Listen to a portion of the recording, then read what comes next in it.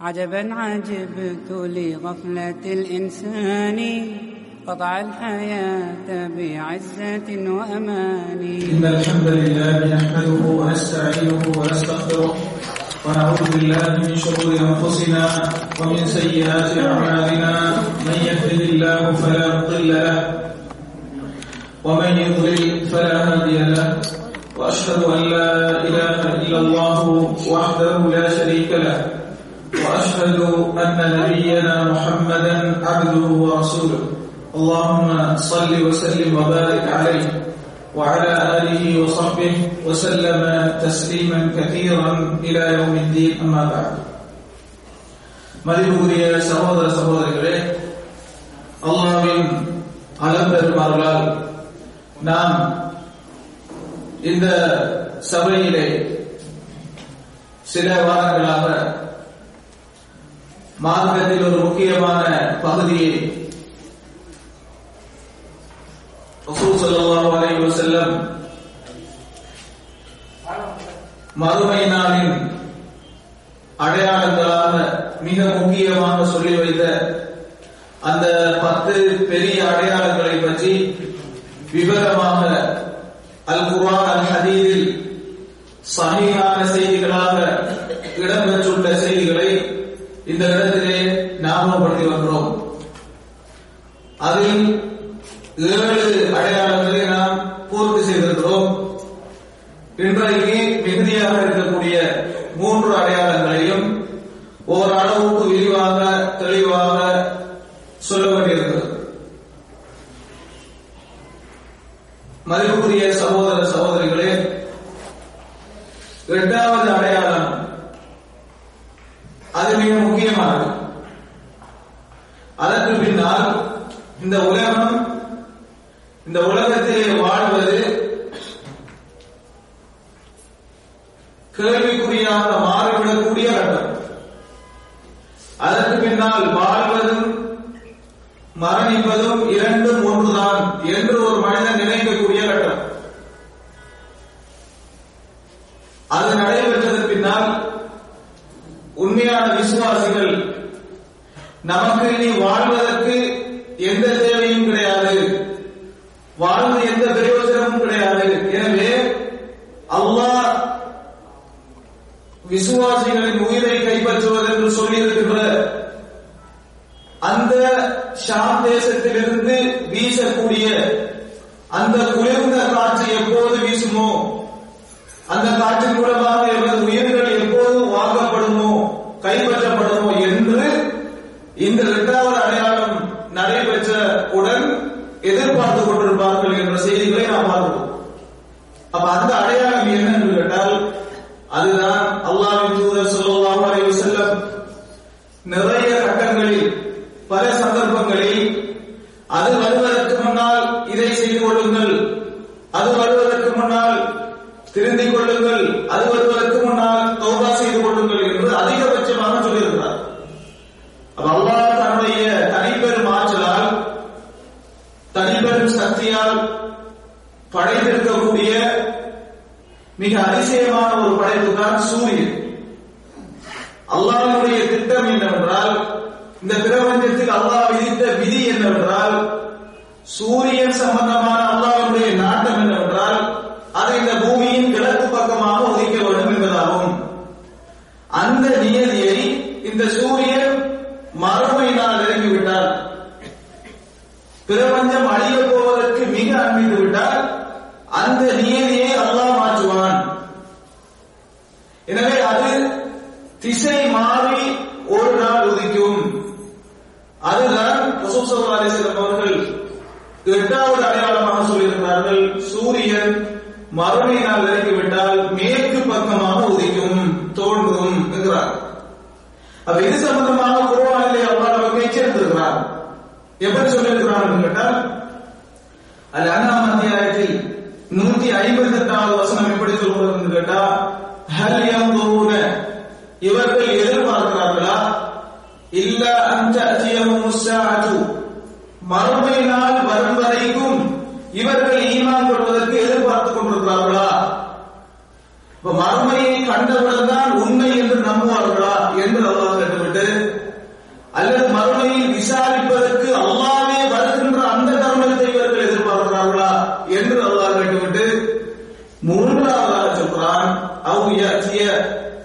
பஅது ஆயாத்தி ரப்பிக, அல்லது அவர்கள் உன் ரப்பினுடைய அதிசயங்கள், அத்தாட்சிகள், ஆதாரங்களில் ஒன்றான அது வரும் வரைக்குமா இவர்கள் எதிர்பார்த்து கொண்டிருக்கிறார்கள் என்று அல்லாஹ் இருக்கிறார். அது என்ன? அது அதற்கு அடுத்ததாக எப்படி விளக்கப்படுத்துகின்றார் என்றால், அந்த அடையாளம் வந்துவிட்டால் எந்த ஒரு ஆத்மாவும் அதை கண்டதன் பின்னால் ஈமான் கொண்டு எந்த பிரயோஜனமும் கிடையாது. சூரியன் மேற்கிலே உதிப்பதற்கு முன்னால் ஈமான் கொள்ளாமல் அந்த அதிசயத்தை பார்த்துவிட்டு இனி எல்லாமே உண்மைதான், சத்தியம்தான், அல்லாஹ் ஒருவன் இருக்கிறான், அவனை நம்பித்தான் ஆக வேண்டும், நபிமார்கள் சொன்னது உண்மைதான், உலகம் அழிவு என்பது உண்மைதான், மறுமை என்பது உண்மைதான் என்று ஒருவர் நம்பி சரி வராது. அப்ப குர்ஆன்ல அல்லாஹ் சொல்றான், அந்த அடையாளம் வந்தால் ஈமான் கொண்டு சரி வராது. யார் அதற்கு முன்னால் ஈமான் கொண்டார்களோ அவர்களுடைய ஈமான் தான் ஏற்றுக்கொள்ளப்படும். இரண்டாவதாக சொல்றான், விசுவாசிகளாக இருப்பவர்கள் ஏதாவது நன்மையை செய்ய வேண்டுமாக இருந்தால் அந்த அடையாளத்துக்கு முதல் செய்ய வேண்டும். தௌபா செய்ய வேண்டுமாக இருந்தால் அதற்கு முதல் செய்திருக்க வேண்டும். அந்த அடையாளம் வந்துவிட்டால் எந்த நன்மை, அந்த அடையாளத்தை பார்த்து பயந்து நீங்கள் எந்த நன்மை செய்தாலும் அது நன்மையாக ஏற்றுக்கொள்ளப்படாது. பாவிகள் பாவத்திலிருந்து தெரிந்து விடலாம் என்று ஆசைப்பட்டு தௌபாவுக்காக கையேந்தினால் அது ஏற்றுக்கொள்ளப்படாது. ஏன் ஏற்றுக்கொள்ளப்படாது? வழங்கப்பட்ட சந்தர்ப்பம் அத்துடன் முடிவடைகிறது. அதை பார்த்தால் எல்லோரும் தான் நம்புவார்கள். அந்த அதிசயத்தை, மேற்கிலே தோன்றக்கூடிய அந்த அதிசயத்தை பார்த்தால் அதற்கு பின்னால் அல்லாஹ்வை நம்புவது நிதர்சனமாகிவிட்டது. இறை தூதர்கள் சொன்னார்கள், அல்லாஹ் குர்ஆனிலே சொன்னான் என்று நம்புகின்ற சந்தர்ப்பம் அது முடிவடைந்துவிட்டது. இப்ப இதை பார்த்தால் எல்லோரும் நம்புவார்கள், இந்த சந்தர்ப்பத்தில் ஏற்றுக்கொள்ளப்படாது என்று அந்த வசனத்தில் அல்லாஹ் சூரியன் அந்த மேற்கில் உதிக்கின்ற சம்பவத்தை நமக்கு சொல்லியிருக்கிறார். இது சம்பந்தமாக நபி அவங்க பல இடங்கள் எப்படி சொல்லியிருக்கிறாங்க என்று கேட்டால், சஹீஹ் முஸ்லிமில் 7570வது செய்தியிலே அப்துல்லாஹ் இப்னு அம்ர் ரலியல்லாஹு அன்ஹு அவர்கள் சொல்றார்கள், நபி அவங்க சொன்னாங்க, மேற்கிலிருந்து சூரியன் உதயமாகுவது மறுமை நாள் அடையாளங்களில் முதலாவதாகும் என்கிறார். நாம் ஏற்கனவே என்ன சொல்லியிருக்கிறோம்? மறுமை நாளின் முதல் அடையாளம் தஜ்ஜால் வருவதாகும். இந்த செய்தியில சொல்றாங்க, மறுமை நாளின் முதல் அடையாளம் சூரியன் மேற்கில் உதிப்பதாகும். அப்ப இரண்டையும் எப்படி நாம் விளங்க வேண்டும்? முதல் தஜ்ஜால் என்று சொன்னோம். அப்ப இந்த செய்தியிலே சூரியன் உதயமாகுவது மேற்கில் இருந்து என்று வருகிறது. இதை எப்படி இதை புரிந்து கொள்வது என்றால், இந்த பூமியிலே நடக்கக்கூடிய மிகப்பெரிய அடையாளங்களில் முதல் தோன்றக்கூடியது சூரியன் மேற்கில் உதிப்பதாகும். அதாவது வானிலை தோன்றக்கூடிய, வானிலே விண்ணிலே நடக்கக்கூடிய அதிசயங்களில் முதல் நடக்கக்கூடிய அதிசயம் அடையாளம் சூரியன் மேற்கில் உதிப்பதாகும் என்று நாம் புரிந்து கொண்டால், பூமியிலே தஜ்ஜால் வருவது, யாஜூஜ் மாஜூஜ் கூட்டம் வருவது, ஈசா அலைஹிஸ்ஸலாம் அவர்கள் இறங்குவது, இது பூமியிலே நடக்கக்கூடிய அடையாளம். வானிலே தோன்றக்கூடிய முதல் அடையாளம், விண்ணிலே ஏற்படக்கூடிய முதல் மாற்றம், அதிசயம் என்ன? சூரியன் மேற்கில் உதிப்பது. அதைத்தான் நபி அவங்க இந்த இடத்துல முதல் அடையாளம் என்று சொல்றாங்க. அதே போல சொல்றாங்க, அந்த அதிசய பிராணி வெளிப்படுவதாகவும், அது ஒரு காலை பொழுதிலே துஹா நேரத்திலே வெளிப்படும் என்று மற்ற அடையாளங்களை சொல்றார். இது ஒரு செய்தி. அபூ மூஸா அஷ்அரி ரலியல்லாஹு அன்ஹு அவர்கள் அறிவிக்கின்ற செய்தியை பார்க்கிறோம். நபி அவர்கள் தௌபா விஷயத்தை சொல்லும்போது சொல்றாங்க, அல்லாஹ் இரவிலே அவன் கரத்தை விரிக்கிறான், பகலில் பாவம் செய்பவர்கள் தௌபா செய்வதற்காக தன்னுடைய மன்னிப் பெறும் கரத்தை அல்லாஹ் விரித்து வைத்திருக்கிறான். அதே போன்று இரவில் பாவம் செய்பவர்கள் பகலில் தௌபா செய்வதற்காக பகலிலே அல்லாஹ் தன் கரத்தை விரித்த வண்ணம் இருக்கிறான், மன்னிப்பு கேளுங்கள், உங்களை மன்னித்து விடுகிறேன் என்று. இந்த நிகழ்ச்சி எதுவரைக்கும் நடக்கும் என்றால், சூரியன் மேற்கில் உதிக்கும் வரைக்கும் இந்த மன்னிப்பு என்னும் வாசல் உங்களுக்கு திறந்திருக்கும். அப்ப நபி அவங்க எதை ஒப்பிட்டு சொல்றாங்க? சூரியன் மேற்கில் உதிக்கும் வரைக்கும். அப்ப இப்படி நிறைய இடங்கள் சொல்லியிருக்கிறார். அதே போல புகாரியில 6141வது செய்தி, இதுல நபி அவங்க இன்னும் கொஞ்சம் விவரமா சொல்றாங்க. எப்படி சொல்றாங்க கேட்டா, அபூ ஹுரைரா ரலியல்லாஹு அன்ஹு அவர்கள் அறிவிக்கின்ற செய்தியிலே, சூரியன் மேற்கிலே உதிக்கும் வரை, உதயமாகும் வரை மறுமை நடக்காது. நபி அவங்க சொன்னாங்களா, சூரியன் மேற்கில் தோன்றாமல் மறுமை நிகழாது.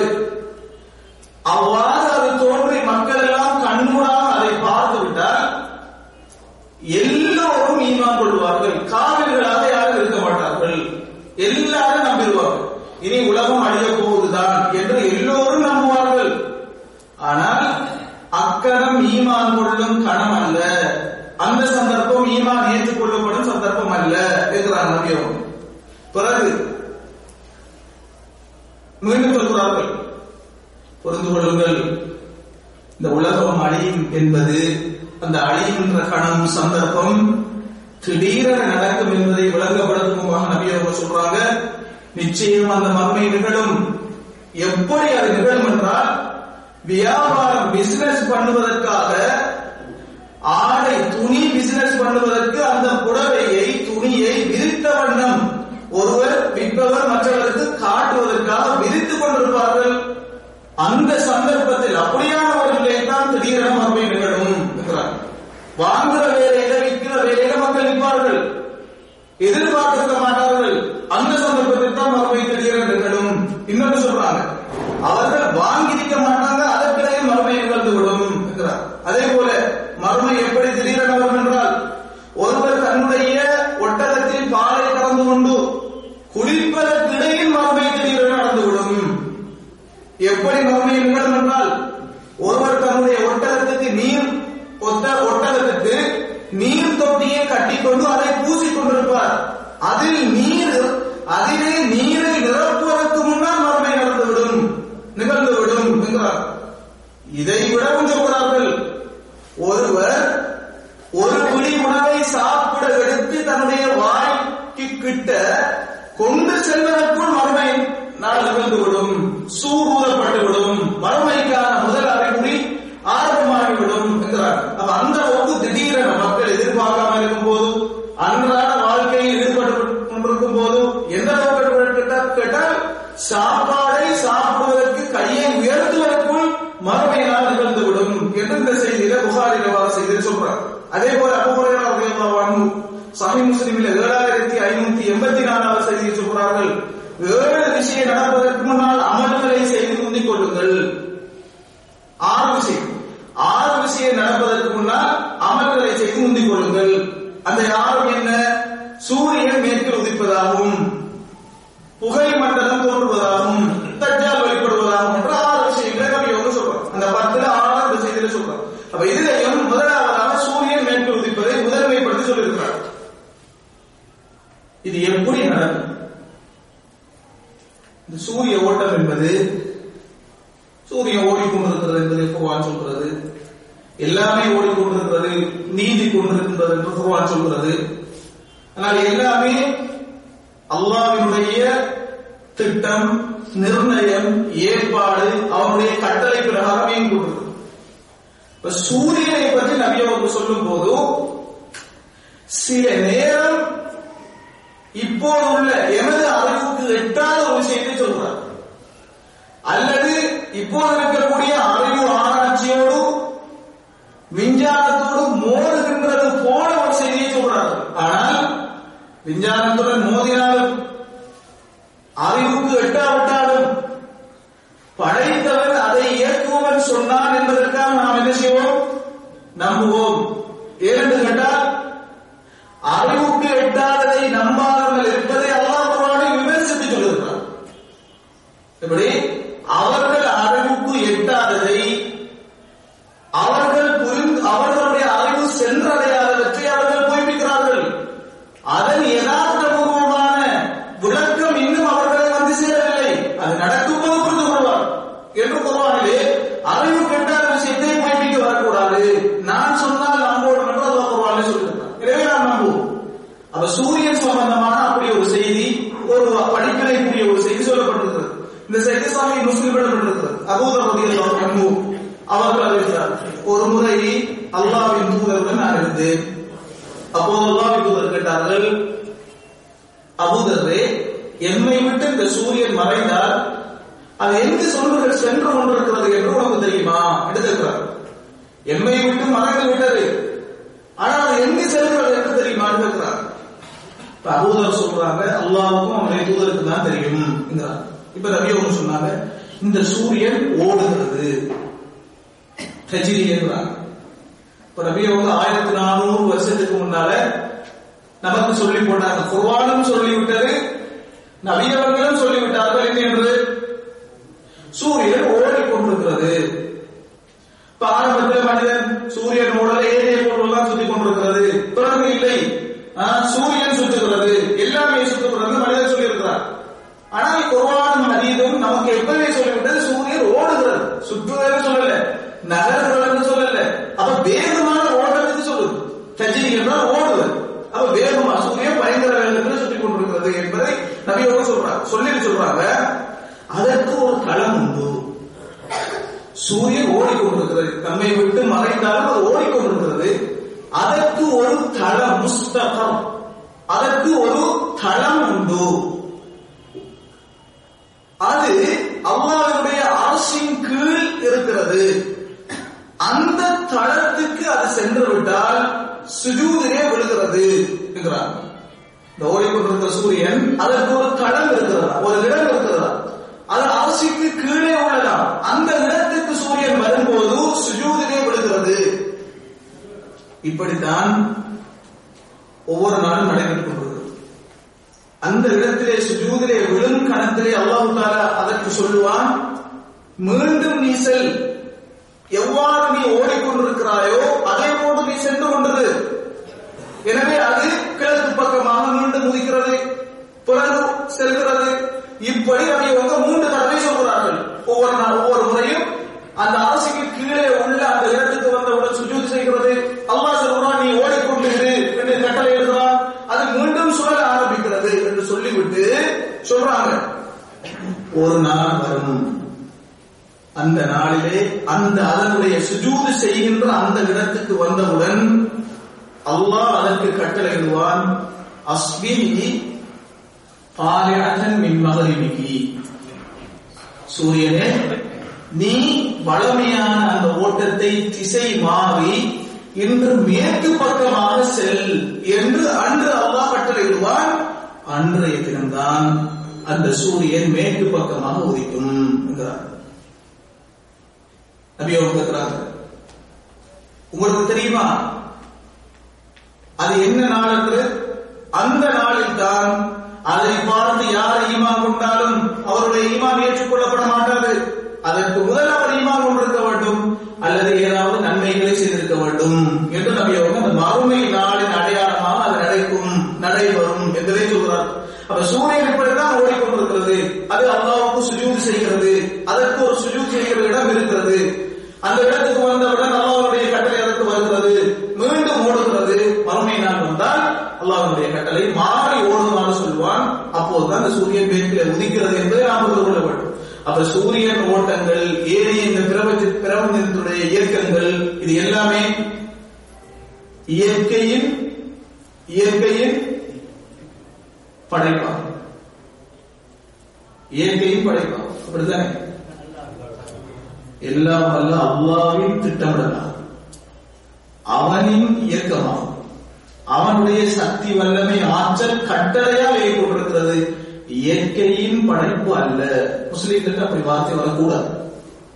மார்க்கம் தெளிவாக அடிச்சு பல இடங்களில் சொல்றது, இயற்கை இயக்கவில்லை, எல்லாம் வல்ல அல்லாஹ் அதை படைத்து இயக்கிக் கொண்டிருக்கிறான், அவனுடைய கட்டளை பிரகாரம் இயக்கிக் கொண்டிருக்கிறான். மதிப்புக்குரிய சகோதரர்களே, அப்ப சூரியன் எப்படி சுஜூத் செய்கிறது என்ற சந்தேகம் நமக்கு வரக்கூடாது. ஏனென்று கேட்டால், நாம் சுஜூத் செய்வது தலையை நெற்றியை பூமியிலே வைத்து, ஒவ்வொன்றுக்கும் அது சுஜூத் செய்கின்ற முறை வித்தியாசப்படும். நாம் தலையை பூமியிலே வைத்து சுஜூத் செய்கிறோம். அல்லாஹ் தஆலா குர்ஆனில் சொல்றார், நீங்கள் மரங்களை செடி கொடிகளை பாருங்கள், அது அங்கும் இங்கும் ஆடி ஆடி அசைகிறது. ஆனால் அது ஆடி அசைவதெல்லாம் அல்லாஹ்வுக்கு சுஜூத் செய்த வண்ணம் தான் அதை செய்கிறது. அது ஆடும் போது அல்லாஹ்வுக்கு சுஜூத் செய்கிறது என்று குர்ஆனில் அல்லாஹ் சொல்கிறார். அப்ப அதனுடைய சுஜூத் வித்தியாசமாக இருக்கிறது. அது ஒவ்வொன்றும் சுஜூத் செய்கிறது அல்லாஹ் குர்ஆனில் சொல்கிறார். உதாரணத்துக்கு நீங்க சூரத்துல் ஹஜ் 18வது வசனத்திலே பாருங்கள், அல்லாஹ் எந்த அளவுக்கு சொல்றாங்க கேட்டால், மனிதர்களே நீங்கள் தான் அல்லாஹ்வுக்கு சுஜூது செய்ய மறக்கிறீர்கள், என்னென்னமோ காரணம் எல்லாம் சொல்லி தொழாமல் பள்ளிக்கு வந்து அல்லாஹ்வுக்கு முன்னால் நெற்றியை வைக்காமல் தயங்குகிறீர்கள், பெருமை அடிக்கிறீர்கள், உங்களுடைய ரப்பை உரிய முறையில் மதிக்க தவறிவிட்டீர்கள். ஆனால் உங்களுக்கு ஒன்றை நான் சொல்கிறேன், என்னது இந்த வசனம் சொல்லுகின்ற அர்த்தத்தை அல்லாஹ் நமக்கு சொல்லி இருக்கிறான். எப்படி சொல்லி இருக்கிறான்? நபியை நீர் பார்க்கவில்லையா? இந்த பூமியிலே வானில் உள்ளவர்கள் அல்லாஹ்வுக்கு சுஜூது செய்கிறார்கள், மேலும் பூமியில் உள்ளவர்களும் சூரியனும் சந்திரனும் நட்சத்திரங்களும் மலைகளும் மரங்களும் ஏனைய பிராணிகளும் மனிதர்களில் அதிகமானவர்களும் அல்லாஹ்வுக்கு சுஜூது செய்கிறார்கள் என்று அல்லாஹ் குர்ஆனில் சொல்றான். அப்ப என்னென்னவெல்லாம் சுஜூது செய்கிறான்? சூரியன், சந்திரன், நட்சத்திரங்கள், மலைகள், ஏனைய உயிரினங்கள், மரங்கள் எல்லாம் அல்லாஹ்வுக்கு சுஜூது செய்கிறது என்று அல்லாஹ் குர்ஆனில் சொல்றான். இன்னும் சில இடங்களில் சொல்றான், எல்லாமே தஸ்பீஹ் செய்கின்றன, அல்லாஹ்வை புகழ்ந்த வண்ணம் தஸ்பீஹ் செய்கின்றன. அப்ப நீங்க உங்க அறிவை பாவித்து நீங்க கேட்பீங்க, அது எங்க தஸ்பீஹ் செய்கிறது, என்ன சத்தத்தையும் காணுமே என்று நீங்கள் கேட்பீர்கள். எனவே அல்லாஹ் சொல்லிவிட்டார், வலாகின் ஆனால் லா தஃகஹூன தஸ்பீஹஹு, அது தஸ்பீஹ் செய்யும் முறையை நீங்கள் புரிந்து கொள்ள மாட்டீர்கள். அதை யார் புரிந்து கொள்வாங்க? அதை படைத்த நாயனுக்கு தெரியும் அது எப்படி தஸ்பீஹ் செய்கிறது. எனவே மதிப்புரிய சகோதரர்களே, சூரியன் சுஜூத் செய்கிறது என்றால் அதை எப்படி சுஜூத் செய்ய வேண்டுமோ அந்த முறையில் செய்கிறது. நாங்கள் செய்யக்கூடாது. அது எந்த இடத்துல சுஜூத் செய்கிறது, அது எப்படி சுஜூத் செய்யும், அந்த இடத்தில் சுஜூத் செய்தால் நேரத்தை எடுத்துக்கொள்ளுமே, அப்போது லேட் ஆகுமே, இந்த சிந்தனை எவ்வளவு அளவில் உள்ளது. எல்லாம் வல்ல அல்லாஹ் அப்படி இல்லாமல் நகர்த்தக்கூடிய நிகழ்த்தக்கூடிய ஆற்றல் என்பதை புரிந்து கொள்ளும். அதே போல அடுத்த விஷயம், ஏன் தௌபா ஏற்றுக்கொள்ளப்படாது? சூரியன் அப்படி உதித்து விட்டால் ஏன் அந்த தௌபா ஏற்றுக்கொள்ளப்பட மாட்டாது என்று கேட்டால், அது அல்லாஹ் தஆலா குர்ஆனில் சொல்லியிருப்பது போல ஃபிரௌனுடைய சம்பவத்தை அல்லாஹ் சொல்லியிருக்கிறான். எப்படி சொல்றான்? ஃபிரௌனுக்கு அவ்வளவு அத்தாட்சிகளையும் காட்டியாச்சு. மூசா அலைஹிஸ்ஸலாம் அவர்கள் வந்து செல்ல வேண்டிய செய்ய வேண்டிய எல்லா விஷயங்களையும் சொல்லி செய்து முடிச்சாச்சு, நம்பல. என்ன நடந்தது? கடைசியாக செங்கடலுக்கு வந்து அதிலும் செங்கடல் இரண்டாக பிளந்து அதையும் பார்க்காமல் அதுவும் சூனியம் என்று நினைத்து மூசா அலைஹிஸ்ஸலாம் அவர்களை ஒரு உரை தூதரையும் அவரை பின்பற்றியவர்களையும் விசுவாசிகளையும் துரத்தி அழிக்க சென்று அதிலும் மாட்டி கடலை தத்தளித்துக் கொண்டிருந்த வேளையில் அப்போ ஊர்ஜிதமாவது, இது அல்லாஹ் இருக்கிறார், எனக்கு மேலோடு இருக்கிறார், மூசா அலைஹிஸ்ஸலாம் அவருடைய ரப்ப என்பவர் இருக்கிறார், அவர் எல்லாம் வல்ல ஆற்றல் உள்ளவராக இருக்கிறார் என்று அப்போது புரிகிறது. ஆனால் அந்த புரிதல் ஏற்றுக்கொள்ளப்பட மாட்டாது. ஏன்? அது எல்லாரும் தான் ஏற்றுக்கொள்வாங்க. அந்த அதற்கு பிறகு விலகிக் கொள்வதற்கு வேறு அடையாளம், வேறு அறிவுரை தேவையில்லை. அந்த அளவுக்கு நிதர்சனமாக பார்க்கக்கூடியது. அல்லாஹ் தஆலா சொல்றான், அதற்கு முதல் தான் நீங்கள் நம்ப வேண்டும். இந்த கட்டத்தில் எல்லோரும் தான் நம்புவார்கள். எனவே அல்லாஹ் தஆலா என்ன சொல்லியிருக்கிறான்? ஃபிரௌனை பார்த்து அல்லாஹ் சொல்றான், இப்பதான் உங்களுக்கு புரிஞ்சிச்சா, இப்பதான் அல்லாஹ் இருக்கிறான்னு தெரிஞ்சிச்சா? ஏற்கனவே அது தெரிந்திருக்க வேண்டும். இந்த கணத்தில் நிதர்சனமாக கண்ணூடாக பார்க்கின்ற போது எனது அத்தாட்சிகளை எல்லோரும் தான் நம்புவார்கள். இந்த கட்டம் வருவதற்கு முன்னால் நம்ப வேண்டும் என்றுதான் என்னுடைய கட்டளை ஏற்றுக்கொள்ளப்படும். எனவே சூரியன் உதிச்சால் எல்லாருக்கும் புருவாய் உண்மைதான். அந்த அறிவு, அந்த கணத்தில் நடக்கக்கூடிய ஈமான் அல்லாஹ்விடம் ஏற்றுக்கொள்ளப்பட மாட்டாது. ஏனென்று கேட்டால் அது எல்லோரும், அதாவது சக்ராத்துடைய நேரத்திலே ஒரு மனுஷன் கண்ணூடாக எல்லாரையும் பார்ப்பான். அவனுடைய முடிவு என்ன, சொர்க்கமா நரகமா, நான் என்னுடைய நிலை என்னவாகும் என்பதை கடைசி தருவாயில் மனிதன் புரிந்து கொள்வார். அப்ப ஈமான் கொண்டு சரி வருமா? சரி வராது. ஏன்? அது கண்ணூடாக பார்ப்பது. அதற்கு முதல் தான் ஈமான் கொள்ள வேண்டும் என்பதை நாம் புரிந்து கொள்வோம். இதுதான் அவருடைய காரணம். இப்ப வளர்க்கூடிய சகோதரர்களே,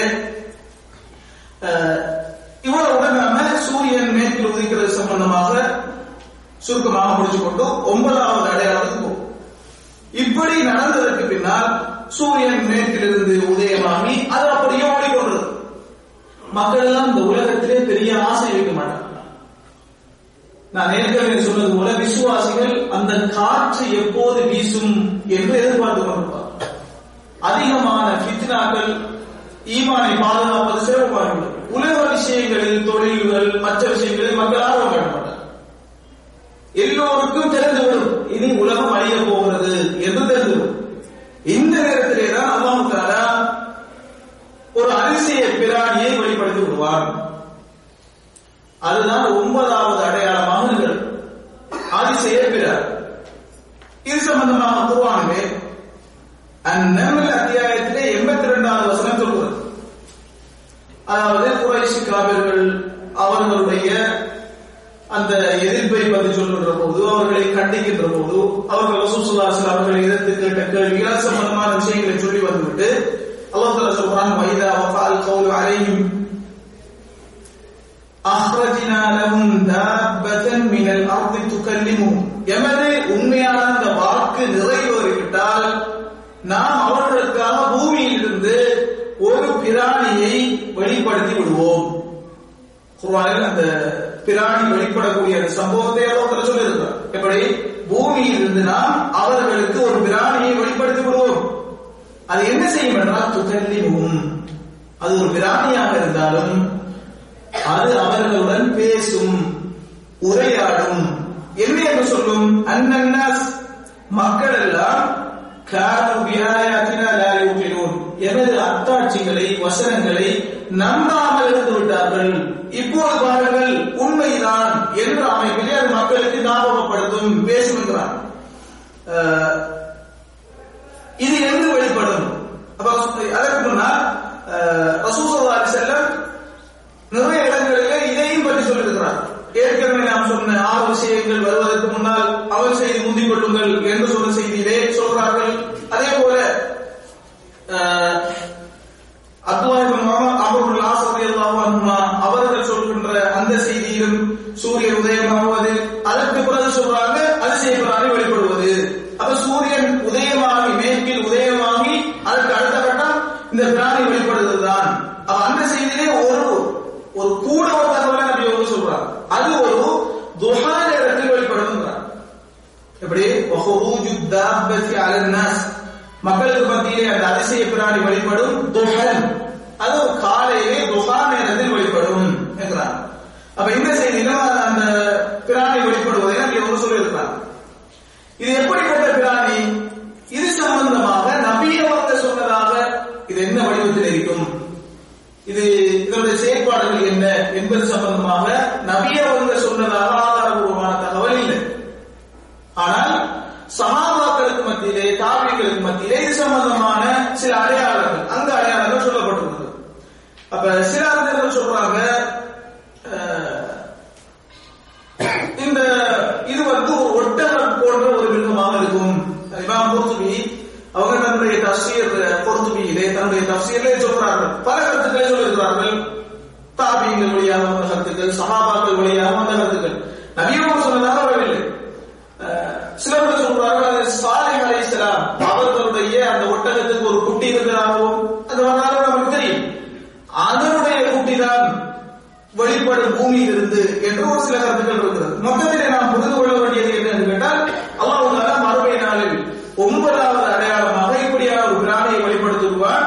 அதன் மூலம் மக்கள் எல்லாமே உண்மைதான், மார்க்கத்தில் சொல்லப்பட்டது உண்மைதான், அல்லாஹ் ஒருவர் உண்மையாகவே இருக்கிறார், இறைத்தூதர் சொன்னது உண்மைதான் என்பதை மக்கள் அந்த பிராணி மூலமாக புரிந்து கொள்வார்கள். அடுத்ததாக இந்த பிராணி எந்த இடத்திலே வெளியாது, அது கூட ரசூல் ஸல்லல்லாஹு அலைஹி வஸல்லம் சொன்னதாக சஹீஹான தகவலை நாம் காணவில்லை. ஆனால் வேறு அறிஞர்கள், தாபியீன்கள், சஹாபாக்கள் சொல்லியிருக்கிறாங்க இந்த இடத்துல வரும்னு சொல்லி. பல கருத்துக்கள் சொல்லப்பட்டாலும் ஒரு கருத்து என்ன கேட்டால், அது மக்காவிலே தான் அந்த அதிசய பிராணி தோன்றும் என்றார். இன்னும் சில ஆட்கள் இல்ல, சஃபா மலை அடியிலிருந்து அந்த பிராணி வெளியாகும் என்கிறாங்க. தோன்றக்கூடிய அந்த பிராணி தோன்றக்கூடிய இடம் என்று கேட்டால் மக்காவில் இருக்கிறாங்க. இன்னும் சில அறிஞர்கள், இமாம்கள், தாபியீன்களுடைய வழியாக வந்த கருத்துக்களை சொல்லும் போது அது 3 தடவை வெளிப்படும். மக்காவை அந்நிய சூழலில் ஒரு முறை, அதே போன்று மக்காவில் ஒரு முறை, கடைசியாக அது சஃபா மலை அடிவாரத்திலிருந்து தோன்றும் என்கிறார். அதே போல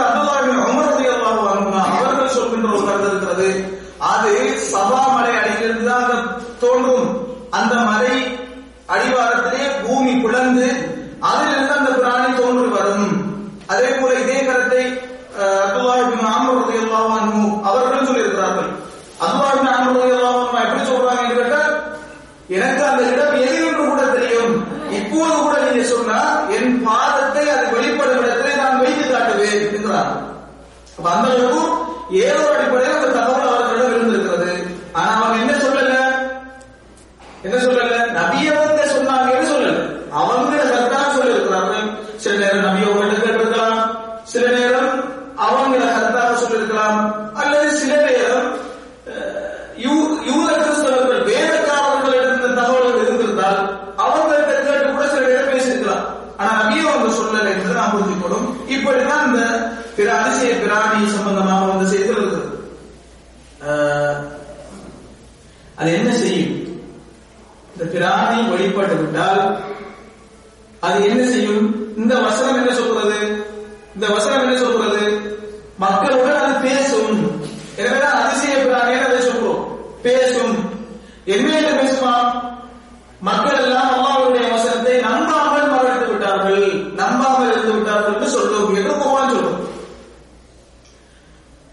அபூ உமாமா ரலியல்லாஹு அன்ஹு அவர்கள் அறிவிக்கிற செய்தியை பார்க்கிறோம். இது அஹ்மதில் இடம்பெற்றிருக்கிறது, முஸ்னத் அஹ்மதில் இடம்பெற்றிருக்கிறது. அவங்க சொல்றாங்க, நபி அவங்க சொன்னாங்களாம், பின்னர் அந்த பிராணி வழிபடும் மனிதர்களுக்கு அவர்களுடைய முகத்திலே அவர்களுடைய மூக்கிலே அடையாளம் விட்டுவிடும். எப்படி அடையாளம் விடும்? சொல்றாங்க, அதற்கு பின்னால் மக்கள் வாழ்வார்கள். சூரிய உதிர்ச்சி மேற்கில தோன்றி அடுத்த அடையாளம் இருந்ததுக்கு பின்னால் இந்த அதிசய பிராணி வழிபட்டு மக்களுடைய முகங்களிலே மூக்கிலே அடையாளம் விடும் என்கிறார். அதற்கு பின்னாலும் மக்கள் வாழ்வார்கள். எந்த அளவுக்கு கேட்டால், ஒருவர் ஒரு மனிதனிடமிருந்து ஒருவர் இன்னொருவரிடமிருந்து ஒட்டகத்தை வாங்குவார். ஆனால் வாங்கி வந்தவரிடம் கேட்பார்கள், இந்த ஒட்டகத்தை எங்கு வாங்கினார் என்று கேட்பார்கள். அப்போது அந்த மனிதர் சொல்லுவார், மூக்கில் அடையாளமிடப்பட்ட அந்த மனிதரிடமிருந்து வாங்கினேன் என்று சொல்லுவார். மூக்கில் அடையாளமிடப்பட்ட அந்த மனிதரிடமிருந்து வாங்கினேன் என்று அவர் சொல்லுவார். அப்படி அந்த மனிதர்களுக்கு அது முகத்திலே அடையாளம் விட்டுவிடும். என்ன அடையாளம்? அந்த அடையாளத்தின் மூலமாக யாரு உண்மையான விசுவாசி என்றும் யாரு பாவிகள் காவிர்கள் என்றும் வெளிப்பட்டுவிடும்.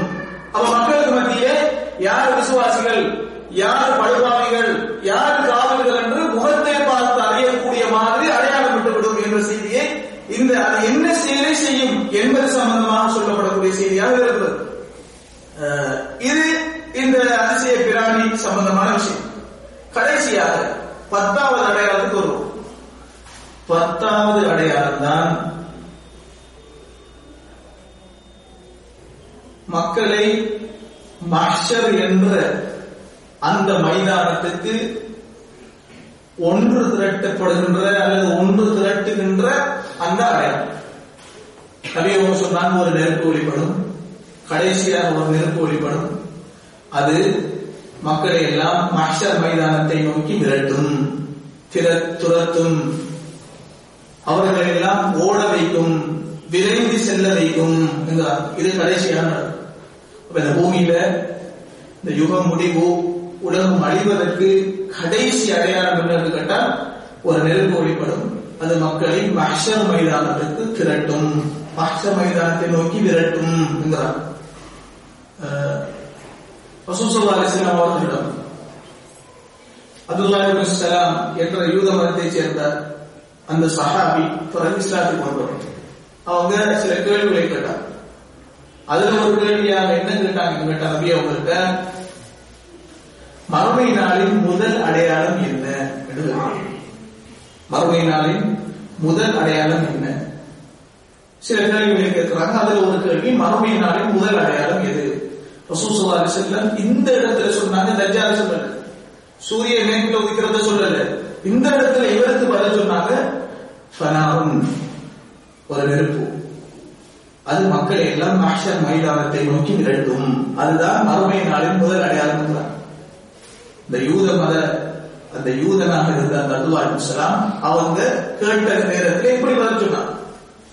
எதற்காக அப்படி பதில் சொன்னார்கள் என்று கேட்டால், மறுமை நடக்கிறதுக்கு கடைசியாக, அதாவது 10 அடையாளங்கள் அடையாளங்களில் கடைசியானதும் மறுமை நிகழ்வதற்கு முதல் அடங்கியது இந்த நெருப்பு ஒளியாகும். அப்ப மறுமை நடப்பதற்கு முன்னால் நடக்கக்கூடிய முதல் அடையாளம் எது என்று பார்த்தால் எது இருக்கிறது? நெருப்பு தான் இருக்கிறது. 10 அடையாளங்களில் 10ஆவதாக இருக்கிறது. மறுமை நடப்பதற்கு மிக நெருக்கமாக இருக்கிறது நெருப்பு ஒளியாகுவது. எனவே நபி அவங்க சொன்னாங்க நெருப்பு ஒளிப்படுவது அதுதான் ஆக கடைசி. அது நடந்தால் மறுமை நடந்துவிடும். அப்ப இந்த நெருப்பு சம்பந்தமாக சில செய்திகள் இருக்கு. எப்படி என்று கேட்டால் இந்த நெருப்பு எங்கிருந்து வெளிப்படும்? நபி அவர்கள் எப்படி சொல்றார்கள்? நெருப்பு வெளிப்படும் மஹ்ஷர் மைதானத்தை நோக்கி விரட்டும். இப்ப இந்த நெருப்பு சம்பந்தமாக அது எப்படி வெளிப்படும், என்ன இடம் என்பது சம்பந்தமாக நபி அவங்க சொல்லும் போது ஹுதைபா ரலியல்லாஹு அன்ஹு அவர்கள் அறிவிக்கும் அந்த செய்தியிலே இந்த மறுமை நாளின் கடைசி அடையாளம் என்ன என்று கேட்டால் யமனில் இருந்து, எந்த நாடாம்? யமனில் இருந்து ஒரு நெருப்பு வெளிப்படும். அது மனிதர்களை எல்லாம் அவர்களுடைய மஹ்ஷருக்கு துரத்தும், விரட்டும் என்கிறார். சஹீஹ் முஸ்லிம்ல வர செய்தியை பார்க்கிறோம். அந்த நெருப்பு அதில் வாசிகள் வாழ்ந்த அந்த இடத்தில் இருந்து வெளிப்படும், மக்களை எல்லாம் மஹ்ஷரை நோக்கி விரட்டும் என்று சொல்லியிருக்கிறார். அப்ப ரெண்டும் அதில் இருக்கிறது, யமன்ல தான் இருக்கிறது. அப்ப யமன் நாட்டில் எந்த இடத்திலிருந்து வெளிப்படுகிறது என்று கேட்டால் அதன் வாசிகள் வாழ்ந்த அந்த பூமியில் இருந்து, அந்த இடத்திலிருந்து இந்த நெருப்பு வெளிப்படும் என்கிறார். அதே போல இமாம் ரலியல்லாஹு அன்ஹு அவர்கள் அறிவிக்கும் செய்தியை பார்க்கிறோம். நபி அவர்கள் சொன்னாங்களா, மறுமை நாளின் அடையாளமாக நெருப்பு வெளிப்படும், அது ஹதரமௌத்திலிருந்து வெளிப்படும் என்கிறார். ஹதரமௌத் இருக்கிறது யமன்ல இருக்கிறது. யமனுடைய தெற்கு பக்கமாக இருக்கக்கூடிய ஒரு பிரதேசம் தான் ஹதரமௌத். அப்ப அந்த ஹதரமௌத்திலிருந்து அந்த நெருப்பு வெளிப்படும். மக்கள் எல்லாம் மஹ்ஷர் மைதானத்தை நோக்கி விரட்டும். இது இமாம் அஹ்மத் தன்னுடைய முஸ்னதிலே இந்த செய்தியை பதிவு செய்திருக்கிறார். இது இந்த நெருப்பு வெளிப்படக்கூடிய இடம் பற்றி வந்தது. எந்த இடத்தில், எந்த நாட்டிலிருந்து வெளிப்படும்? யமன்ல இருந்து. யமனில் என்ன இடம்? ஹதரமௌத். ஹதரமௌத்தில் என்ன குறிப்பாக ஹதரமௌத்தில் என்ன இடம் என்று கேட்டால் அதர்வாசிகள் வாழ்ந்த அந்த இடம். அதிலும் கூட இன்னொரு செய்தியை பார்க்கிறோம், அது அதனுடைய அசல் அந்த நெருப்பு எங்கிருந்து வருகிறது, எதன் வழியாக வந்து அந்த அதன் வழியாக தோன்றுகிறது கேட்டால் நபி அவங்க சொல்றாங்க அது ஹதரமௌத்தின் கடல் வழியாகத்தான் அது வெளிப்படும். அப்ப ஆரம்பம் கடல், அதிலிருந்து அதன் வழியாக அந்த நெருப்பு வெளிப்படும். அப்ப இந்த நெருப்பு சம்பந்தமாக இப்படி சொல்லப்பட்டிருக்கிறது. அதனுடைய வேலை என்ன? அது மக்கள் எல்லாம் மஹ்ஷர் மைதானத்தை நோக்கி விரட்டும். அடுத்த கேள்வி, அப்ப அந்த மஹ்ஷர் மைதானம் எது? அந்த இடம் எங்க இருக்கு? இந்த நெருப்பு தோன்றி மக்கள் எல்லாம் விரட்டும் மஹ்ஷர் மைதானம். அப்ப அந்த மஹ்ஷர் மைதானம் எங்க இருக்கிறது? இந்த பூமியில் இருக்கிறதா? அந்த பூமியில தான் இருக்கு. எங்க இருக்கிறது? அதை நபி அவங்க சொல்லியிருக்கிறார். எப்படி சொல்றாங்க கேட்டால் பஹ்ஸ் இப்னு ஹக்கீம் என்ற சஹாபி சொல்றாங்க, அல்லாஹ்வின் தூதர் சொல்ல நான் கேட்டேன், நீங்கள் எல்லோரும் திரட்டப்படுவீர்கள், ஒன்று சேர்க்கப்படுவீர்கள். சிலர்கள் நடந்து அந்த இடத்திலே ஒன்று சேர்க்கப்படுவார்கள், அவங்க இடத்திலிருந்து நடந்து வந்து சேர்க்கப்படுவார்கள்.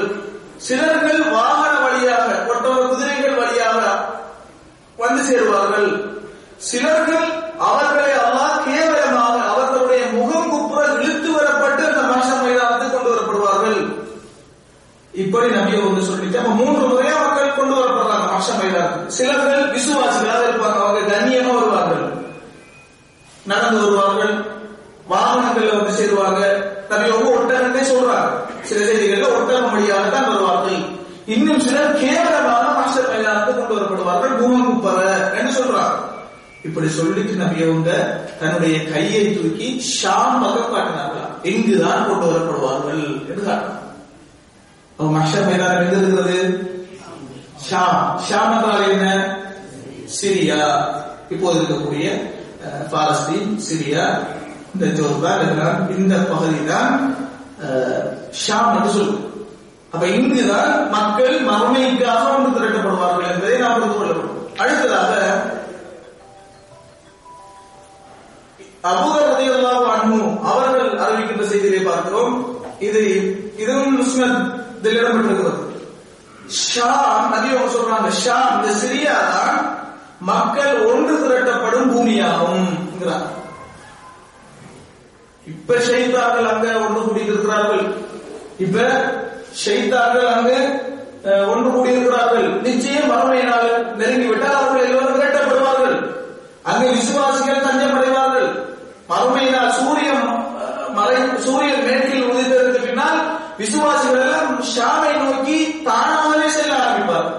அப்ப அந்த நேரத்திலே சிரியா தான் ஈமானின் தளமாக இருக்கும், நல்லோர்கள் தங்குபடமாக இருக்கும், உள்ளவர்கள் அங்குதான் சாயும். அப்ப விசுவாசிகள் அங்கு நோக்கி தான் புறப்படுவார். அப்ப நிச்சயம் அந்த சிரியா சுத்தப்படுத்தப்படும், தூய்மைப்படுத்தப்படும். ஆனால் சில அடையாளங்கள் இப்போதே ஆரம்பித்து விட்டதா என்று கூட நாம் சொல்லப்பட்டிருக்கிறது. சில விஷயங்களை பார்க்கின்றோம். இப்ப இந்த ஷாம் சம்பந்தமாக சொல்லும் போது சொல்லியிருக்கிறாங்க, நான் மலர்களை பார்க்கிறேன், அவர்கள் சிரியாவை வளைத்து தங்களுடைய இறக்கைகளை இழுத்தப்பட்டு இருக்கிறார்கள். ஒருமுறை நபி அவங்க துவா செய்தார், யா அல்லாஹ் எமது ஷாமான சிரியா தேசத்துக்கு நீ பரக்கத் செய்து விடுவாயாக, சிரியா தேசத்துக்கு பரக்கத் செய்து விடுவாயாக துவா செய்து கொண்டிருக்கிறார். இது அந்த மஹ்ஷர் மைதானம் எது என்று திட்டவட்டமாக சொல்வதாக தான் இது ஷாம் பிரதேசம், சிரியா பிரதேசம் என்பதை புரிந்து கொள்ளணும். ரசூல் ஸல்லல்லாஹு அலைஹி வஸல்லம் இந்த நெருப்பு எப்படி மக்களை திரட்டும் என்பதை சொல்லும் போது புகாரில வர செய்தி 6522 செய்தியை பார்க்கிறோம். அபூ ஹுரைரா ரலியல்லாஹு அன்ஹு அவர்கள் அறிவிப்பார்கள், ரசூல் ஸல்லல்லாஹு அலைஹி வஸல்லம் சொன்னார்கள், மக்கள் 3 முறையாக 3 விதமாக மஹ்ஷர் மைதானத்தை நோக்கி விரட்டப்படுவார்கள், குவிக்கப்படுவார்கள், திரட்டப்படுவார்கள். சிலர்கள் ராகிபீன், அல்லாஹ்வுடைய ரஹ்மத்தில் ஆதரவு வைத்தவர்களாக, நாம் ஈமானுடன் மரணித்து விட வேண்டும் என்ற ஒரு ஆர்வத்தில், ஆசையில், எனது உயிர் ஈமானுடன் பறிக்கப்படும் என்று சந்தோஷமாக அந்த ஷாமை நோக்கி செல்வார்கள். இன்னும் சிலர் ராகிபீன், பயத்துடன் செல்வார்கள். என்ன நடக்குமோ, நம்முடைய என்னவாகுமோ, மறுமை வந்து விட்டது, இதற்கு பின்னால் பூமி நிலைக்கப் போவதில்லை, பிரபஞ்சம் விதிக்கப் போவதில்லை, பயத்துடன் போவார்கள். சுப்ஹானல்லாஹ், பாருங்க, கடைசி நாள் வரைக்கும் என்னென்னலாம் நடக்குமோ அதையெல்லாம் நமது மார்க்கம் சொல்லி தந்திருக்கிறது. குருடர்கள் போன்ற இந்த பூமியிலே வாழ என்னை மாற்ற விடவில்லை. இந்த பிரபஞ்சத்தின் யதார்த்தம் என்ன, அது எப்படி ஓடிக்கொண்டிருக்கிறது, என்னென்னலாம் நடந்து ஆகும், கடைசி நாள் வந்தால் கட்டம் கட்டமாக நடக்கும் என்பதை எமது மார்க்கம் தெல்ல தெளிவாக சொல்கிறது. பாருங்கள், நபியோக சொல்றாங்க, எந்த அளவுக்கு சொல்றாங்க என்றால், நீங்கள் திரட்டப்படுவீர்கள் எப்படி என்று கேட்டால், சிலர்கள் ஒரு ஒட்டகத்தில் 2 பேராக வருவார்கள், இன்னும் சிலர் 3 பேர் ஒரு ஒட்டகத்தில் வருவார்கள், சிலர் ஒரு ஒட்டகத்தில் 4 பேர்களாக வருவார்கள், 10 பேர்களாக வருவார்கள். மிகுதியாக அங்கங்கு மிஞ்சி இருக்கின்றவர்களை இந்த நெருப்பு விடாது. எல்லோரையும் அவர்கள் எங்கிருந்தாலும், காலையில் உறங்கினாலும் அவர்களை உறங்க விடாது, மாலையில் வீட்டில் தங்கியிருந்தாலும் அங்கும் தங்க விடாது, எங்கிருந்தாலும் அவர்களை விரட்டும், எப்ப பார்த்தாலும் நெருப்பை கண்டுகொண்டே இருப்பார்கள், எல்லோரும் மஹ்ஷர் மைதானத்தில் குவிக்கப்படும் வரை என்றார். அப்ப இந்த நெருப்பு என்ன செய்யுமா, எல்லோரையும் நபி அவர்கள் சொல்றாங்க, கிழக்கிலிருந்து மேற்குக்கு.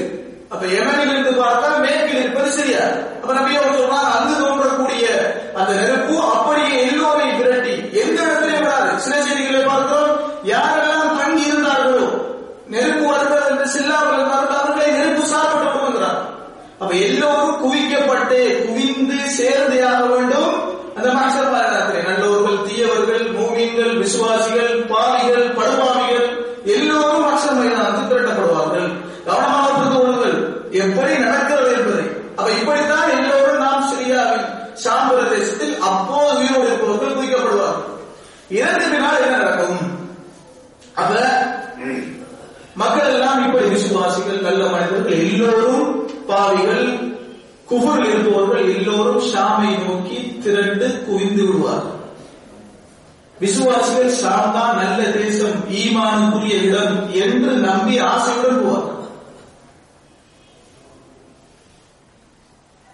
இந்த நெருப்பும் ஏனைய மக்களை எல்லாம் திரட்டி ஷாமுக்கு கொண்டு வந்ததன் பின்னால் இப்பதான் அல்லாஹ்வுடைய வாக்குறுதியாக ரசூல் ஸல்லல்லாஹு அலைஹி வஸல்லம் அவர்கள் சொன்ன இந்த மறுமை, இந்த உலக அழிவு நல்ல மனிதர்கள் இருக்கும் போது நடக்காது. பாவிகள், படுபாவிகள், குஃப்ரில் இருப்பவர்கள் இருக்கும் போதுதான் மறுமை நிகழும் என்றார். ரொம்ப மோசமானவர்களாக இருக்கிறார்கள். நன்மை எது தீமை இருந்து தெரியாமல் புரியாமல் வாழ்ந்து கொண்டிருப்பார்கள். அந்த படுபாவிகள் இருக்கும் போதுதான் அந்த மறுமை நடக்கும். அல்லாஹ் லா இலாஹ இல்லல்லாஹ் சொல்லக்கூடிய மனிதர்கள் இருக்கும்போது இந்த பூமியில் மறுமை நடக்காது என்றார் நபியும். இப்ப மஹ்ஷர் மைதானத்திலே எல்லோரும் தான் திரட்டப்பட்டிருக்கிறார்கள். விசுவாசிகள், நல்லவர்கள், பாவிகள் எல்லோரும். நபியும் சொல்றாங்க, Abdullah bin Amr bin Aas ரலியல்லாஹு அன்ஹு அவர்கள் அறிவிக்கிற செய்தியிலே, இந்த செய்தி 7568வது செய்தியாக சஹீஹ் முஸ்லிமிடம் பெற்றது. பிறகு அல்லாஹ் ஷாம் பக்கமாக இருந்து, ஷாம் தேசத்திலிருந்து ஒரு குளிர்ந்த காற்றை அனுப்பி விடுவான்.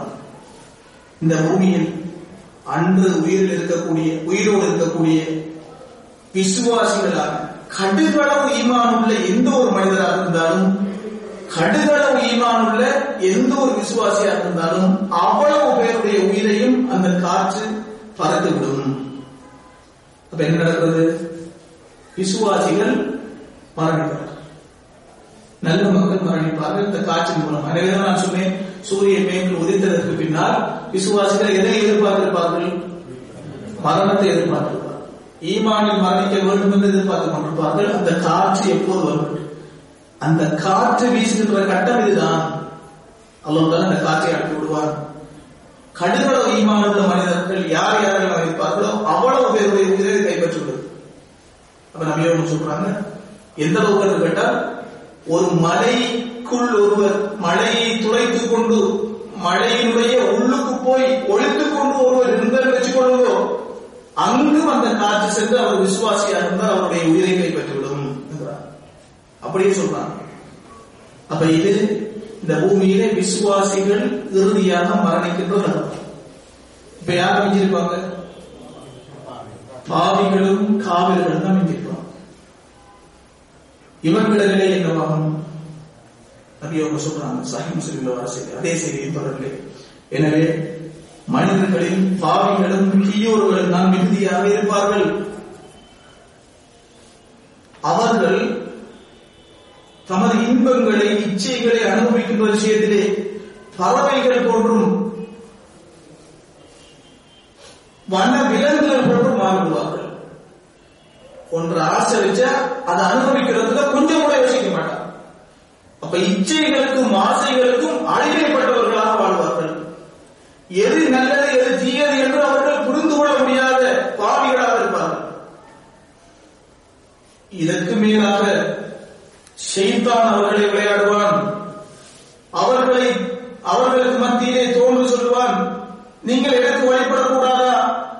அப்போது கேட்பார்களா, இவன் ஷைத்தான் என்று புரியாமல் எதை நீ செய்ய சொல்கிறாய், என்ன விஷயத்தில் அவனுக்கு கட்டப்பட வேண்டும் என்று கேட்பார்கள். அப்போது சொல்லுவான், எல்லோரும் சிலை வணக்கத்தில் திரும்புவோம், சிலைகளை வணங்குங்கள் என்று அவர்களுக்கு ஆசை விடுவான்.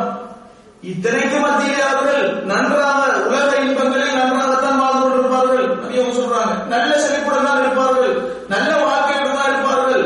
அவ்வளவு அத்தனைக்கு மத்தியிலேதான் சிலை வணக்கத்தை ஆரம்பிப்பார்கள். ஷைத்தான் அவர்களுக்கு அதிலே ஆசை விட்டுவான் என்கிறார். அப்ப ரொம்ப மோசமானவர்களாக மாறிவிடுவார்கள். அடுத்த செய்தியில பார்க்கிறோம், சஹீஹ் முஸ்லிம் அடுத்த செய்தியை பார்க்கிறோம்.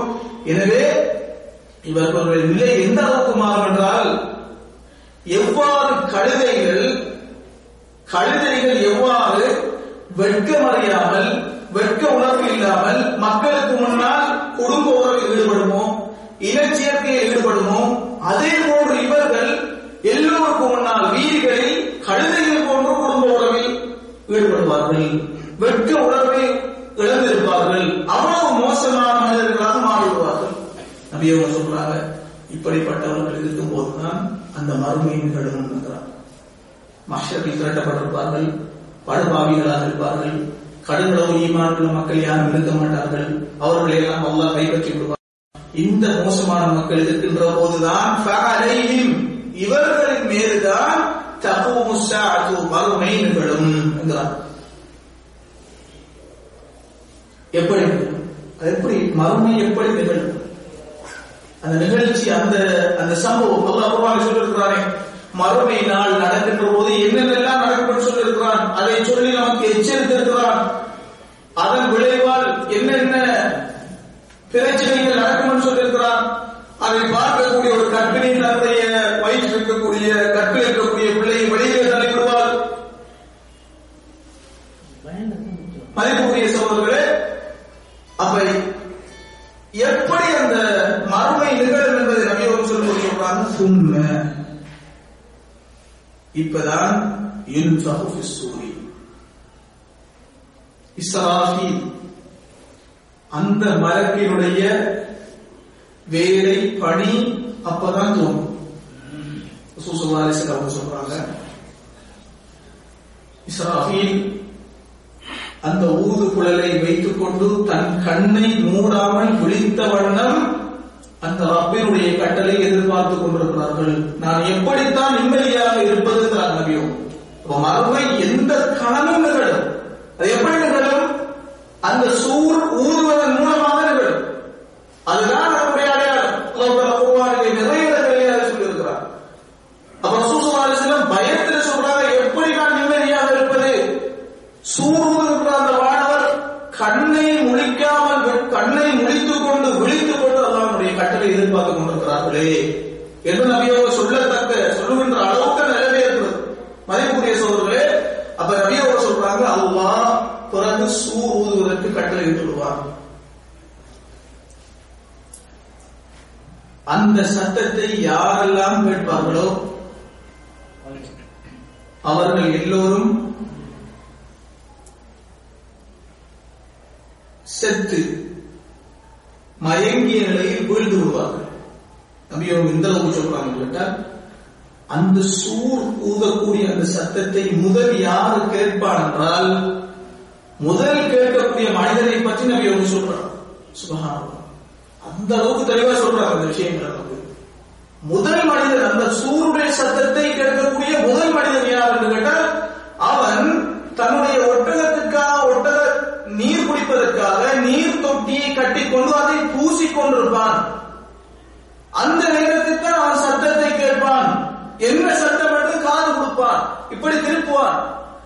அவன் தான் முதலாக அந்த சூரியனுடைய சத்தத்தை கேட்பவன்.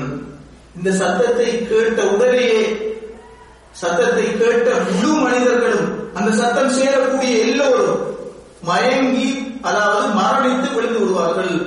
இதுதான் மறுமை நாள் நடக்கிறது, நடந்து விட்டது என்பதனால் அடையாளம். முதல் அடையாளம், முதலாவது சூர். 2 முறை சூர் ஊதப்படும். முதல் சூரிலே முழு அங்க இருக்கக்கூடிய முழு மனிதர்கள் மரணித்து விடுவார்கள். பிறகு இன்னொரு 5 நிமிஷத்துக்கு முடிச்சு. பிறகு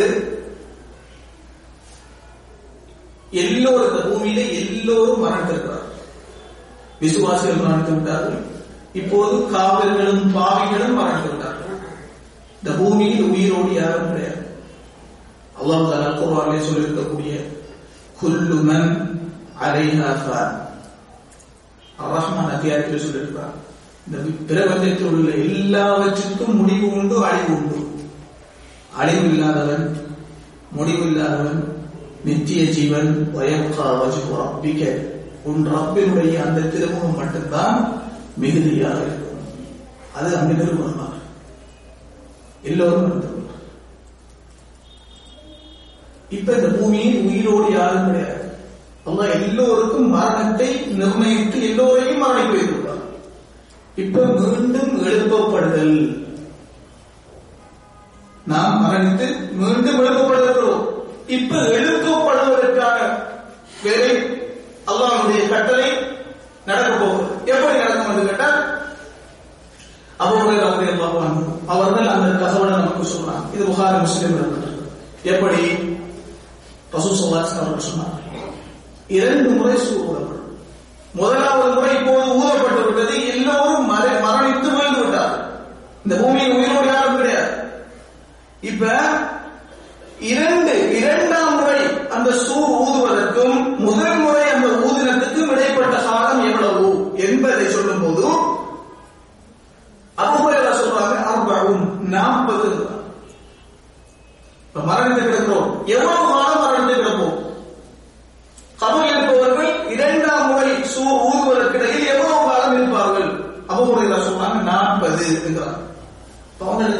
40 நாளா என்னால சொல்ல முடியாது, 40 மாதங்களா என்னால சொல்ல முடியாது. அது அவங்க கவனமாக இல்ல, உறுதியா சொல்ல முடியும். சஹாபாக்கள் நபியை சொன்னாங்க உறுதியாக தெரிந்தால் மாத்திரம்தான் நபியை சொன்னாங்க செய்ய சொல்லுவாங்க.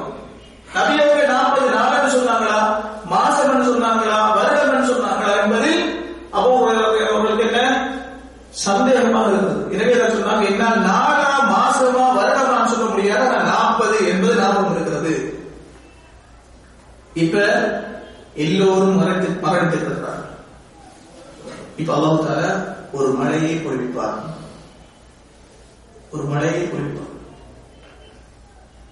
அந்த மழையால் எவ்வாறு கீரை, புல், கீரை இவையெல்லாம் எப்படி மழை பொழிந்தால் அப்படியே பச்சை பசேல விறுவிறுன முளைத்தெழுகிறதோ அதே போன்று மக்கள் எல்லாம், மரணித்தவர்கள் எல்லாம், ஏற்கனவே மரணித்து அடக்கப்பட்டவர்கள், இப்போது சூழப்பட்டு மரணித்தவர்கள் எல்லோரும் எழும்புவார்கள். எதன் மூலமாக? மழையின் மூலமாக. மழை தண்ணி, மழை நீர் தொட்டதுதான் அந்த கடத்தில் எல்லோரும் எழுப்புவார்கள். அப்ப எப்படி நாம் எழுப்பப்படுவோம்? இப்போது நமக்கு சந்தேகம் வருகிறது. பல்லாயிரம் வருடங்களாக மரணித்து செத்து மடிந்து எலும்புகள் கூட இல்லாதவர்கள் அந்த பூமியில இருக்கிறார்கள். எப்படி மறுமையில் எழுப்பப்படுவார்கள் என்ற சந்தேகம் வருகிறது. குர்ஆனிலே ஏகப்பட்ட இடங்களிலே அல்லாஹ் அடித்து சொல்லியிருக்கிறான், மழையை பொழிவித்தால் எப்படி செத்த பூமியிலே பச்சை பசேலம் புட்கள் உடைக்கிறதோ அதே போன்றுதான் நீங்கள் எழுப்பப்படுவீர்கள். இதற்கு மிக தகுந்த உதாரணம் அதுதான் என்று குர்ஆனிலே நிறைய இடங்களிலே சொல்லியிருக்கிறார். அதுதான் அல்லாஹ் மழையை பொழிவிப்பான், எல்லோரும் புட்பூண்டுகள் முளைப்பது போல முளைத்தெழுவார்கள். நபி அவங்க சொல்றாங்க, மனிதனுடைய பாவங்களில் எல்லாமே அழிந்து உக்கி இறந்து போகும், ஒரு எலும்பை தவிர என்கிறாங்க. அந்த எலும்பினுடைய பேர் என்னவென்றால் அஜ்புத் தரம். அது மட்டும் அழியாது. அல்லாஹ் தஆலா அதுவும் இல்லாமத்தான் எம்மை படைத்திருக்கிறான். ஆனால் எம்மை எழுப்புவதற்கு காரணமாக அதை வைத்திருக்கிறார். நபி அவங்க சொல்றாங்க, அது மட்டும் அழியாது. அந்த எலும்பிலிருந்துதான் யுரக்கபுல் ஹல்கு யௌமல் கியாமா, படைப்பினங்கள், மனிதர்கள் எல்லோரும் ஃபிட் பண்ணப்படுவார்கள் என்கிறார், இணைக்கப்படுவார்கள் என்கிறார், சேர்க்கப்படுவார்கள் என்கிறார். மழை பொழிந்தவுடன் இந்த அஜிபுத் தனகுடன் மழை நீர் பட்டவுடன் உங்கள் அல்லாஹ் நான் ஆரம்பத்தில் எப்படி படைத்தாலும் அதே மாதிரி ஆகும். சுப்ஹானல்லாஹ். இப்படித்தான் நீங்கள் கபரில் இருந்து நீங்க அடக்கப்படும் போது எப்படி இருந்தீர்களோ அதே நிலைக்கு நீங்கள் மாறுவீர்கள். அல்லாஹ்வுடைய தனிப்பெரும் மாற்றலால் அதை செய்வான். குர்ஆனில் சொன்னது போல அது நடந்து வருகிறது இந்த கட்டத்திலே தான். இது சஹீஹ் முஸ்லிமில் இடம்பெற்றுள்ள செய்தி. 4935வது செய்தியாக இடம்பெற்றிருக்கிறது, புகாரில் இடம்பெற்றிருக்கிறது. இப்ப உடம்பெல்லாம் ஜடலங்கள் எல்லாம் அப்படியே இருந்திருந்தவாறு எல்லோருக்கும் தெரிந்துவிட்டது. எல்லோரும் படைக்கப்பட்டு விட்டார். நபி அவங்க சொன்ன மாதிரி இந்த அஜிபு தனப்பிலிருந்து பின்பற்றப்பட்டு விட்டது. பித்திக்குவார் அதே வருடம் தர்கீப். தர்கீப் என்ன தெரியும்? என்ன நாட்டு தர்கீப் நீங்க தெரிவிக்கீங்க, கடைகளுக்கு போனா அதே வருடம் நபி அவங்க பார்க்கிறார். அந்த அஜிபு தனப்பிலிருந்து உங்களை இணைக்கப்படும், சேர்க்கப்படும். இப்ப உடம்பெல்லாம் வந்தாச்சு. இப்பதான் இரண்டாவது சூழல் நபி அவங்க சொல்றாங்க, சும்மா யுன்ஃபஹு ஃபீஹி உக்ரா, இரண்டாவது முறை சூழப்படும். எல்லோருமே உயிருடன் எழுந்து வருவார்கள். மரணிக்கும் போது எமது உயிர் கைப்பற்றப்பட்டது. அல்லாஹ்வுடைய தனிப்பெரும் மாற்றத்தால் அதை பாதுகாத்து விட்டிருக்கிறான். இரண்டாவது சூழலினால் பிரிந்த உயிருக்கு உடம்புக்குமான யதார்த்த பூர்வமான இணைப்பு தொடர்பு அன்றுதான் நடைபெற்றது. 5000 வருடத்துக்கு முன் மரணித்திருப்பார்கள். உடம்பிலிருந்து உயிர் இருந்திருக்கும். 10,000 வருடத்துக்கு முன்னால் மரணித்திருப்பார்கள். அந்த உயிருக்கும் உடம்புக்கும் இடையில் உள்ள தொடர்பு துண்டிக்கப்பட்ட எவ்வளவு வருஷம்? 10,000 வருடங்கள். இன்றைய தினம்தான் மீண்டும் அந்த உடம்பு உயிரும் இணைகிறது.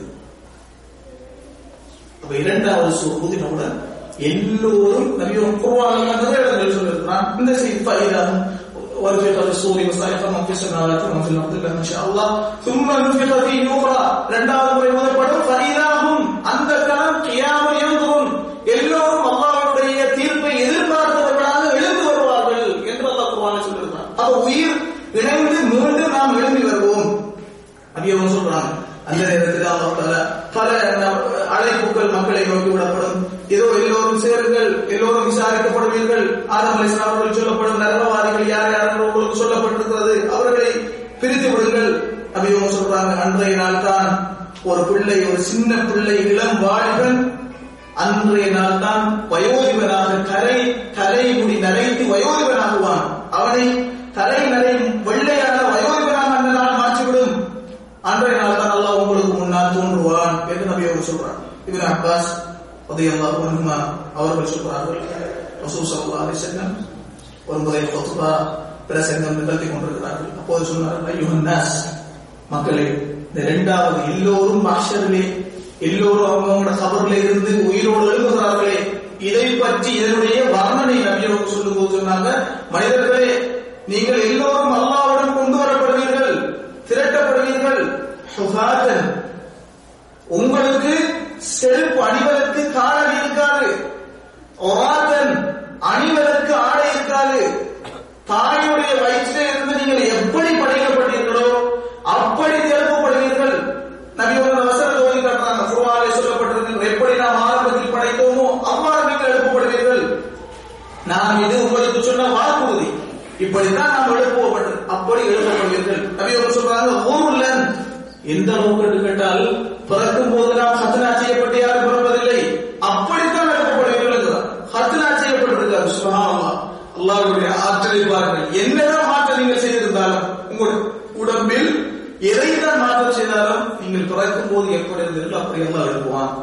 அப்ப ஆயிஷா ரலியல்லாஹு அன்ஹா புகாரி முஸ்லிம் வாசித்து கேட்கிறாங்க, அல்லாஹ்வின் தூதரே, அப்படி என்றால் ஆண்கள் பெண்களும் ஒரே நேரத்தில் திரட்டப்படுவார்களே, ஆண்கள் பெண்களை பார்க்க வேண்டிய நிலை ஏற்படுமே. நபி அவர்கள் சொன்னாங்க, ஆச்சரியமான பதிலை சொன்னாங்க. அன்றைய நாள் மனிதன் இப்படியான விஷயங்களில் தன்னுடைய கவனத்தை செலுத்த மாட்டான். அவனுடைய கவனம் வேறு திசையை நோக்கி இருக்கும். இது பற்றி அவனால் புரிந்து கொள்ள முடியாது. இதை பார்க்கின்ற ஒரு எண்ணம் அவனுடைய மனதில் கடுகளவும் இருக்காது என்று அவர்கள் சொல்கிறார்கள். ஆயிஷாவே, அன்றைய நிலை இதைவிட படுபயங்கரமானது. இதுதான் நாம் கடைசியாக இந்த முழு மனிதர்களும் அல்லாஹ்வுக்கு முன்னால் நிறுத்தப்படுவதற்கு எழுப்பப்படுவது. இப்போது எல்லோரும் மீண்டும் உயிர் பெற்று எழுந்து விட்டார்கள். அதற்கு பின்னால் மஹ்ஷர் மைதானம் அல்லாஹ் தஆலா குர்ஆனில் சொல்லுகிற இந்த பூமி இன்னொரு பூமியாக மாற்றப்படும். அப்ப யூதர்கள் கேட்கிறாங்க, அல்லாஹ் முஹம்மதே, இந்த பூமி இன்னொரு பூமியாக மாற்றப்படுவது படமன் குர்ஆனில் சொல்லியிருக்கிறான். இப்ப இருக்கிற பூமி போன்று இருக்காது. அந்த மாற்றப்படுற தருணத்தில் மக்கள் எல்லாம் எங்கிருப்பார்கள் என்று கேட்கிறார். இரண்டாவது இருக்கிறார். மாற்றப்படும் அந்த தருணத்தில் இன்னொரு பூமியாக மாற்றப்படும். இந்த வானம் வேறொரு வகையில் மாற்றப்படும். அப்ப அந்த மஹ்ஷர் மைதானமாக ஒரு மக்கள் படு பயங்கரமான ஒரு விதமாக மாற்றப்படுகிறது. அந்த நேரத்தில் மனிதர்கள் எங்கிருப்பார்கள்? இது யாரும் கேட்கிறான்? அல்லாஹ்வின் தூதர் ஸல்லல்லாஹு அலைஹி வஸல்லம் அவர்கள் கேட்கிறார். அல்லாஹ்வின் தூதர் இந்த விஷயங்களை எல்லாம் ஏதோ திட்டமிட்டு மனோவிச்சின் அடிப்படையில் பேசிக் கொண்டிருக்கிறார்களா? அவர்கள் வஹி மூலமாக இவற்றையெல்லாம் நிகழ்த்தக்கூடிய அந்த ரப்பின் செய்தியை நமக்கு சொல்லிக் கொண்டிருக்கிறார்கள். இதற்கு முகத்தில் அடிச்ச மாதிரி பதில் சொன்னாங்க. ஆம், இந்த கணம் எங்கிருப்பார்கள் என்றும் பதில் இருக்கிறது. சொன்னார்கள், வஹும் ஃபீ உல்மத்தின் தூனல் ஜிஸ்ர். சொன்னாங்க, ஜிஸ்ர் ஸலாத், அந்த பாலத்தின் முன்னால் மக்கள் இருளில் இருப்பார்கள். சுப்ஹானல்லாஹ், அந்த கணத்தில் ஸலாத் என்ற அந்த பாலத்துக்கு முன்னால் இருளில் இருப்பார்கள். அந்த கட்டத்தில் தான் இந்த பூமி வானங்கள் எல்லாம் மாற்றப்படுகிறார். அப்ப மறுமை என்பது சுப்ஹானல்லாஹ் ஒவ்வொரு கட்டத்தையும் அல்லாஹ் தஆலா நமக்கு திட்டவட்டமாக சொல்லியிருக்கிறார். என்னென்ன நேரத்தில் இப்படித்தான் என்னென்ன நடக்கும் தெளிவாக சொல்லிட்டாங்க. ஏன் கேட்டால் இந்த சமுதாயத்தின் மீது கொண்டுள்ள அக்கறையின் காரணமாக இந்த மறுமையை நாம் பயப்பட வேண்டும். அல்லாஹ் குர்ஆனில் யௌமையின், அன்றைய நாள் பாவிகள் எதையாவது கொடுத்து தப்பிக்கலாம் என்று பார்ப்பார்கள். ஒரு மனிதன் தாய் தகப்பன் பிள்ளைகளையாவது பணி கொடுத்து விட்டு நான் தப்பிக்கலாம் என்று பார்ப்பான். முழு மக்களை, இந்த பூமியில் உள்ள முழு மக்களையாவது பலியாக கொடுத்து விட்டு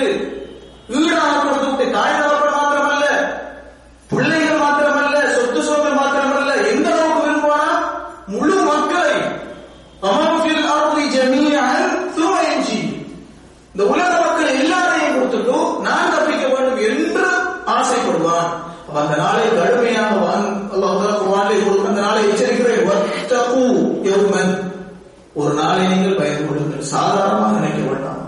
என்ன நாள் அது? துர்ஜஊன ஃபீஹி இலல்லாஹ். அந்த நாளில் அல்லாஹ்வுக்கு முன்னால் நீங்கள் நிறுத்தப்படுவீர்கள். அது எப்படி இருக்கும்? லா தஹ்ஃபா மின்கும் ஹாஃபியா. உங்களுடைய எந்த விவகாரமும் விஷயமும் அல்லாஹ்வுக்கு முன்னால் மறைந்து விடாது. உங்களை பற்றி எல்லா விஷயத்தையும் தெரிந்த வண்ணம் அல்லாஹ் உங்களை விசாரிப்பார். எதுவும் மறையாது. இதனை பயந்து கொள்ளுங்கள். அந்த நாளிலும் உண்மையான விசுவாசிகளுக்கு அல்லாஹ் ஆறுதல் சொல்லியிருக்கிறார். அதற்கு தயாராக இந்த உலகத்தில் வாழ்ந்து மறந்து விட்ட விசுவாசிகளுக்கு அல்லாஹ் ஆறுதல் சொல்லியிருக்கிறார். லா யஹ்ஸுனுஹும் அல்-ஃபஸஉல் அக்பர். அன்றைய தினம் அந்த திடுக்கிடும் அந்த சம்பவம் இருக்கிறது, அது இந்த விசுவாசிகளாக மரணித்தார்களே, இந்த நாளை பயந்து வாழ்ந்து மரணித்தார்களே, அவர்களுக்கு அந்த திடுக்கம் கவலையை கொடுக்காது என்று ஆறுதல் சொல்லியிருக்கிறார். எனவே மதிப்புக்குரிய சகோதரர்களே, சகோதரிகளே, இப்படியான தெளிவான விஷயங்களை இந்த பிரபஞ்சம், இந்த பூமி, இந்த எப்படி ஓடிக்கொண்டிருக்கிறது, நாம் எதை நோக்கி போய்கொண்டிருக்கிறோம், மறுமை என்பது எப்படிப்பட்டது, இது எல்லாத்தையும் தெளிவாக பெற்ற ஒரு உம்மத்தான் நாம் இருக்கிறோம். எனவே நாம் மனிதர்கள் விடக்கூடாது. அல்லாஹ் தஆலா எந்த நாளை பயப்படுமாறு சொல்லியிருக்கிறாரோ, எந்த நாளுக்காக தயாராகிக் கொள்ளுமாறு சொல்லியிருக்கிறாரோ, அப்படி தயாராகி உண்மையான விசுவாசிகளாக அல்லாஹ் என்னை உங்களையும் ஆக்கிடுவானாக. ஸல்லல்லாஹு வஸல்லம வபாரக அலா நபியினா முஹம்மத் வஅலா ஆலிஹி வஸஹ்பிஹி அஜ்மஈன். அல்ஹம்துலில்லாஹ்.